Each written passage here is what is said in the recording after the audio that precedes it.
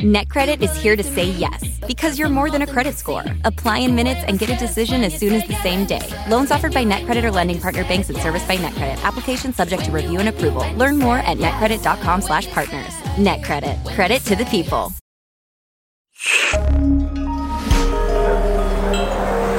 Listener supported. WNYC Studios. Hey, Lulu here. Whether we are romping through science, music, politics, technology, or feelings, we seek to leave you seeing the world anew.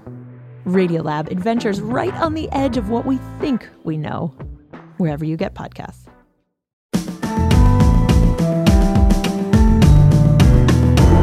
From WNYC Studios, I'm Brian Lehrer. This is my daily politics podcast.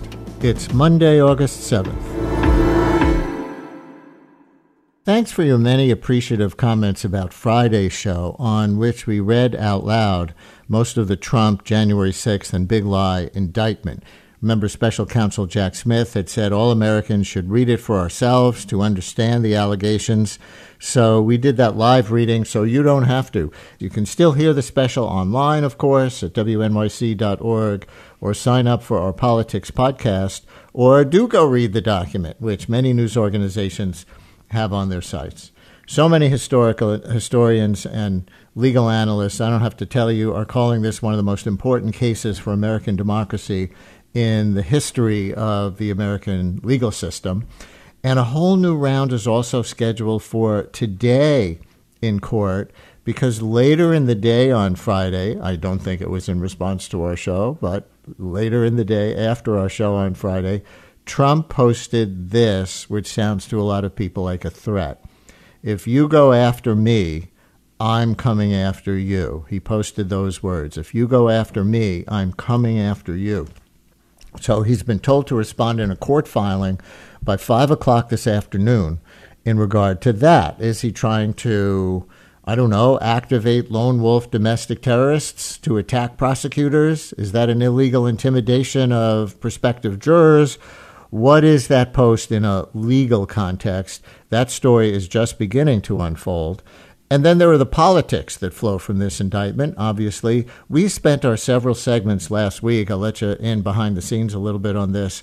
We spent our several segments last week consciously avoiding the politics, just looking at the details of the indictment first and the possible defenses and burdens of proof for the government. We thought that should all come first. But this is all happening in the context of a Republican presidential primary where Trump, of course, is a candidate, where the other candidates know that the Republican voting base tends to support Trump regardless of what the law or verdicts may be. And at least one of his competitors, former Vice President Pence, might be a witness in the trial. Now, on CBS Face the Nation yesterday, Pence went this far in saying Trump's actions after the 2020 election should be disqualifying. I truly do believe that, no one who ever puts himself over the Constitution should ever be president of the United States. Other candidates are taking their own positions. We'll play how Ron DeSantis is kind of trying to be on both sides of it coming up. But let's dig in. Our guest this time is Charlie Sykes, former longtime conservative talk show host in Milwaukee, co-founder of the news organization The Bulwark, and the author of 9 books, including explicitly conservative ones earlier in his career with titles like A Nation of Victims, Dumbing Down Our Kids, and A Nation of Moochers. Similarly, he was co-editor of the National Review, that conservative magazine, of the National Review College Guide. But he began to call out Trump. If you don't know Charlie Sykes' story, he began to call out Trump for his anti-democracy campaigning in the 2016 presidential race. And Charlie's most recent book is How the Right Lost Its Mind. He's also an MSNBC contributor now and was one of the hosts in the WNYC series Indivisible, series that we did when Trump was new in office in 2017. Charlie, always great to talk to you. Welcome back to WNYC.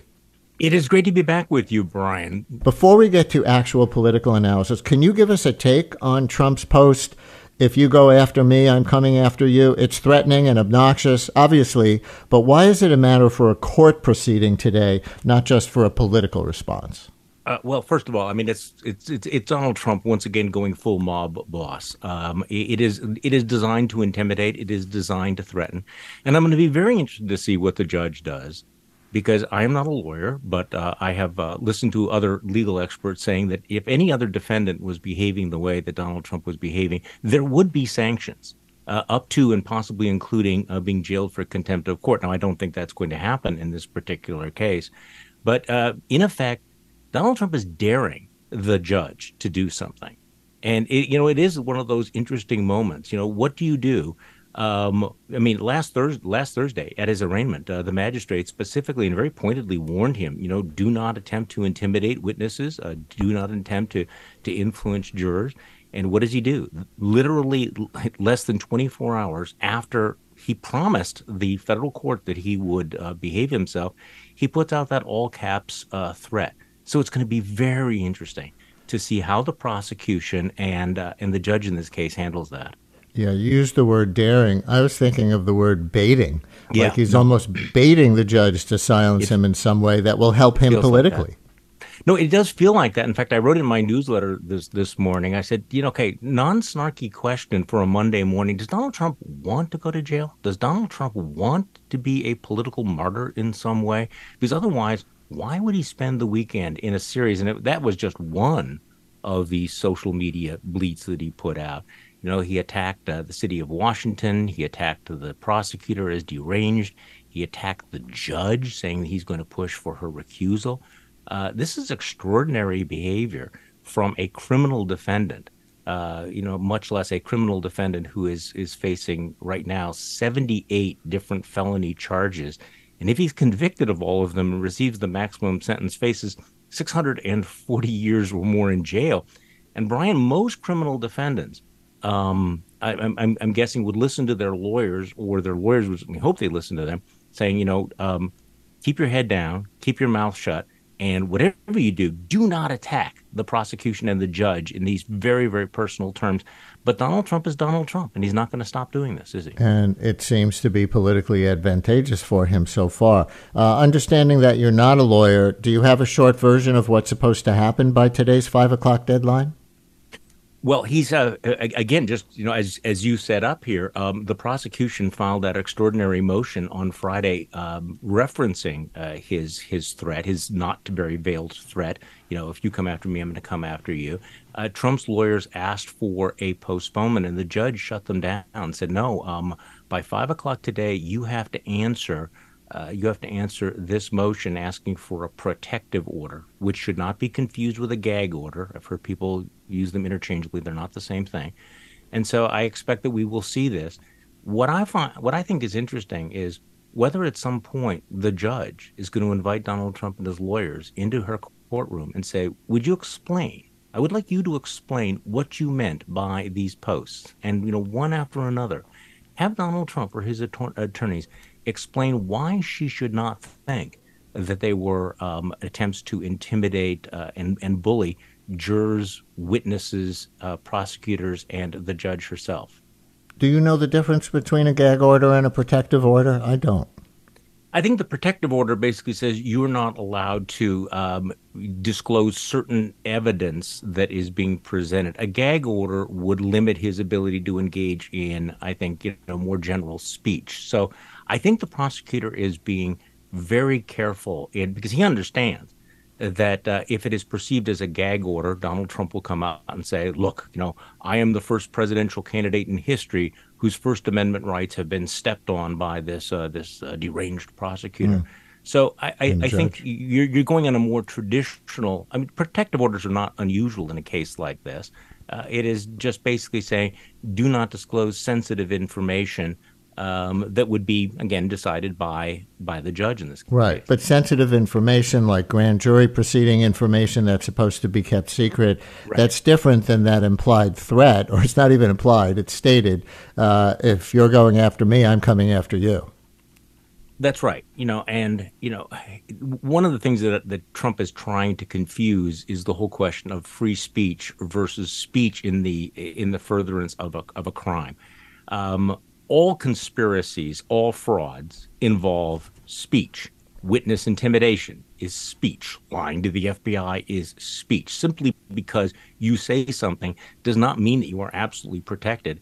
And if you are trying to intimidate or bully witnesses or jurors, which I think Donald Trump is trying to do, that is going to catch the attention of the court, because the rules in federal court are quite different than the rules on social media. Now, again, this is a tough job for the judge, because it's like 3-4-dimensional chess here. She knows the attacks that are coming. She knows the political implications, but I also think she needs to keep in mind that, no other criminal defendant would be able to behave in this particular way and not at least be sternly talked to by the judge. We played the Mike Pence clip earlier saying nobody who puts themselves above the Constitution should be president of the United States. So that was pretty clear. I said we'd play a clip showing how DeSantis is trying to play both sides of this to some degree. And here is that clip. It's about 30 seconds. He's responding to a question asked of him at a campaign event on Friday. The election is what it is. All those theories that were put out did not prove to be true. But what I've also said is the way you conduct a good election that people have confidence in, you don't change the rules in the middle of the game. You don't ballot harvest. You don't do Zuckerbucks. And clearly, having the agencies work with Facebook to censor things like Hunter Biden, that's unfair. So it was not an election that was conducted the way I think we want to, but that's different than saying like Maduro stole votes or something like that. And I think those theories, proved to be unsubstantiated. So what's your analysis of the position Ron DeSantis is trying to carve out for himself there? Well, he's on the tightrope, isn't he? I mean, he does kind of want it both ways. He doubled down on that in this NBC interview with, I think, Dasha Burns, and she pressed him on the question, okay, did Joe Biden win this election? And he says, yes, well, of course, Donald Trump lost the election. Joe Biden is the president. Ron DeSantis should have started with this. I mean, why was Ron DeSantis not saying this 6 months ago? Why was he not saying it 12 months ago or 24 months ago? His campaign has been floundering, and it's taken him a very, very long time to come to a position that should not be controversial. I mean, the fact that it is considered in some circles, some Republican circles, outrageous that he's acknowledging that Donald Trump lost the election is a sign of, how much that window has been moved. So, I mean, Ron DeSantis has, at some level, he's figured out that he actually has to run against Donald Trump.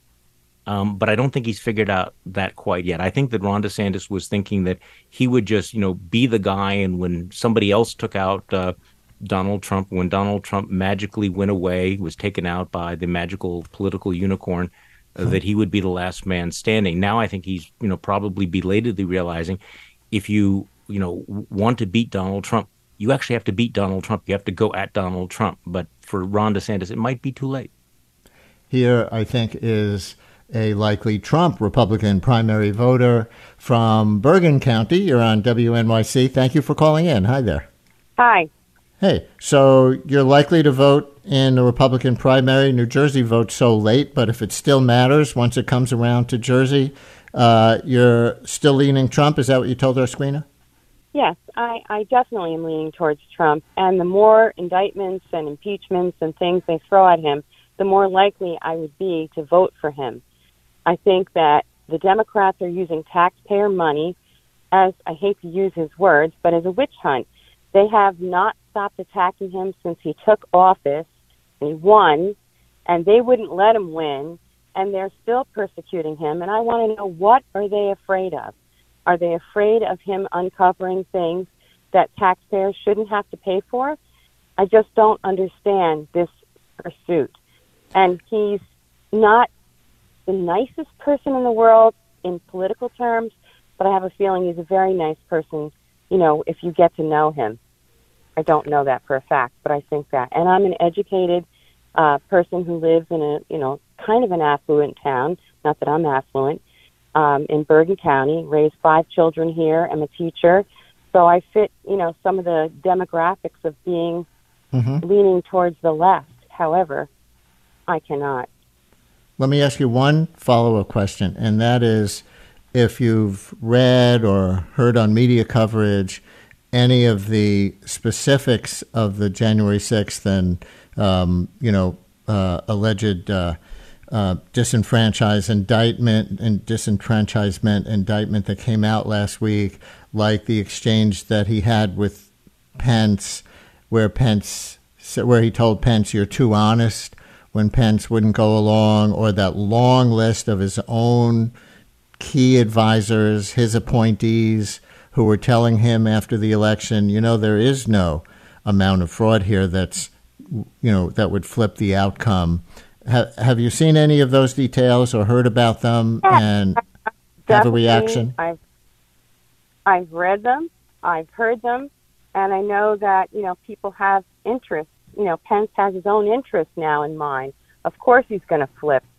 And I just really think, Trump is not perfect, but I think he thinks about how to run the country like a business, and get things back on track, that things were a lot better when he was in office than, this unfortunately aging, aristocrat who's in office. And everything that the Democrats do, nothing sticks. And the Republicans are under constant scrutiny, and they're really the hardworking backbone of this country. And I think January 6th had a lot more to do with Democrat manipulation than actually, these people who were manipulated, to do the things that they supposedly did. Wait, Biden's, let me challenge you on one thing, then I'm going to let you go, and I really appreciate your call. Biden, with his background, is an aristocrat more than Trump with his background? Trump he comes up from hard work in real estate. He's not an aristocrat by any means. From inheritance, though, right? Yeah, that's what I mean. Someone who has, like Biden has 7 homes. It's just ridiculous what he has. And he's not really working for the people. He's working for the Democrats. If they were working for the people, a lot more problems in our country would be solved in these past couple of years than what's happening now. Thank you for your call. I really appreciate it. Feel free to call us again. Charlie? A couple of things. Number one, regarding Joe Biden is an aristocrat and Donald Trump is sort of a hardworking man of the people. Well, that is a take. But it's also interesting that, and I'm sorry, this is the alternative reality that looks at January 6th and say that is the Democrats' fault after Donald Trump summoned the mob to Washington, D.C., said, "Be there, it will be wild," urged the march on the Capitol.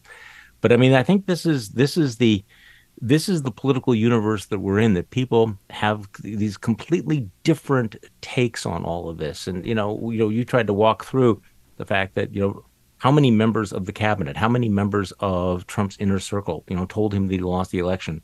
But you could go further. How many members of the cabinet, how many people who were inside the room, former chiefs of staff, who are trying to tell the American people, this guy is not fit for office. This person should not be allowed anywhere near power again.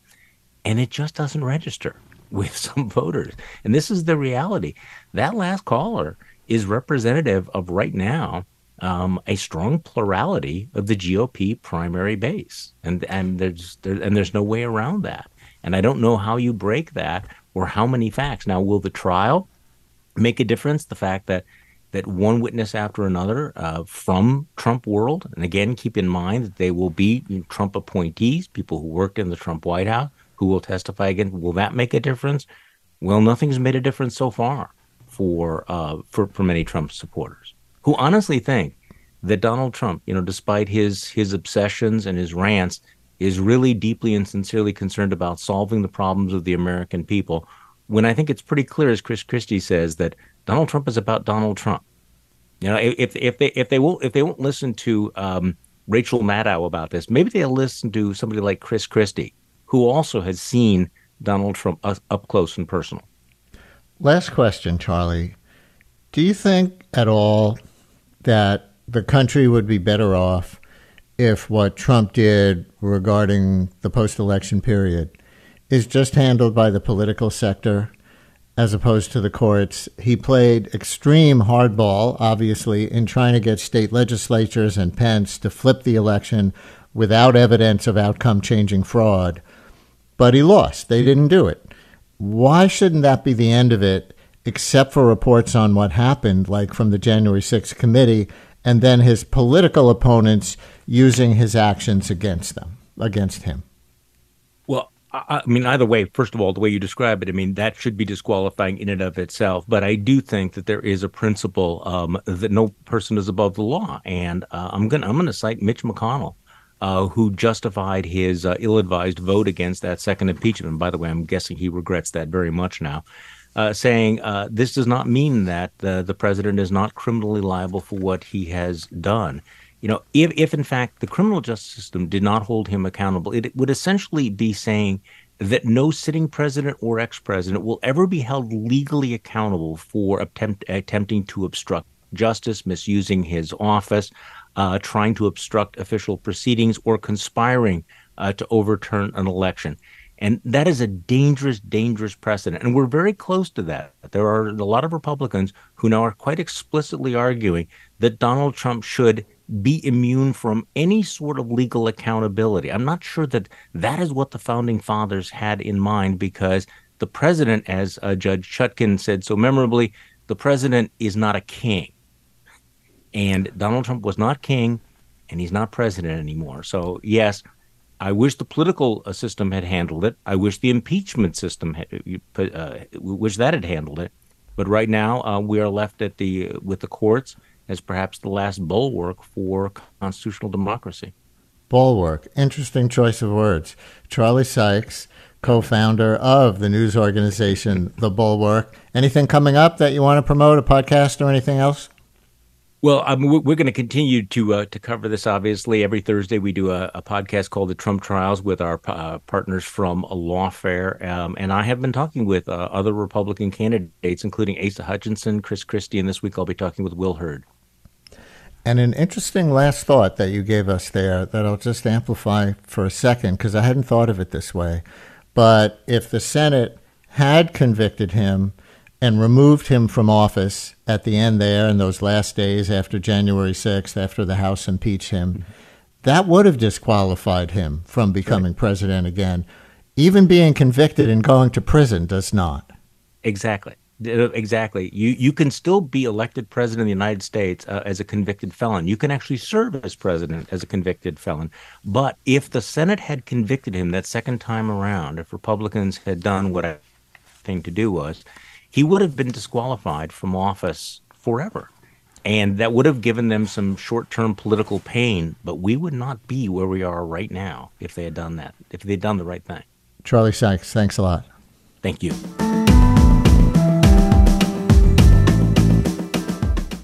Brian Lehrer, a daily politics podcast, is an excerpt from my live daily radio show, The Brian Lehrer Show, on WNYC Radio, 10 a.m. to noon Eastern Time, if you want to listen live at wnyc.org. Thanks for listening today. Talk to you next time.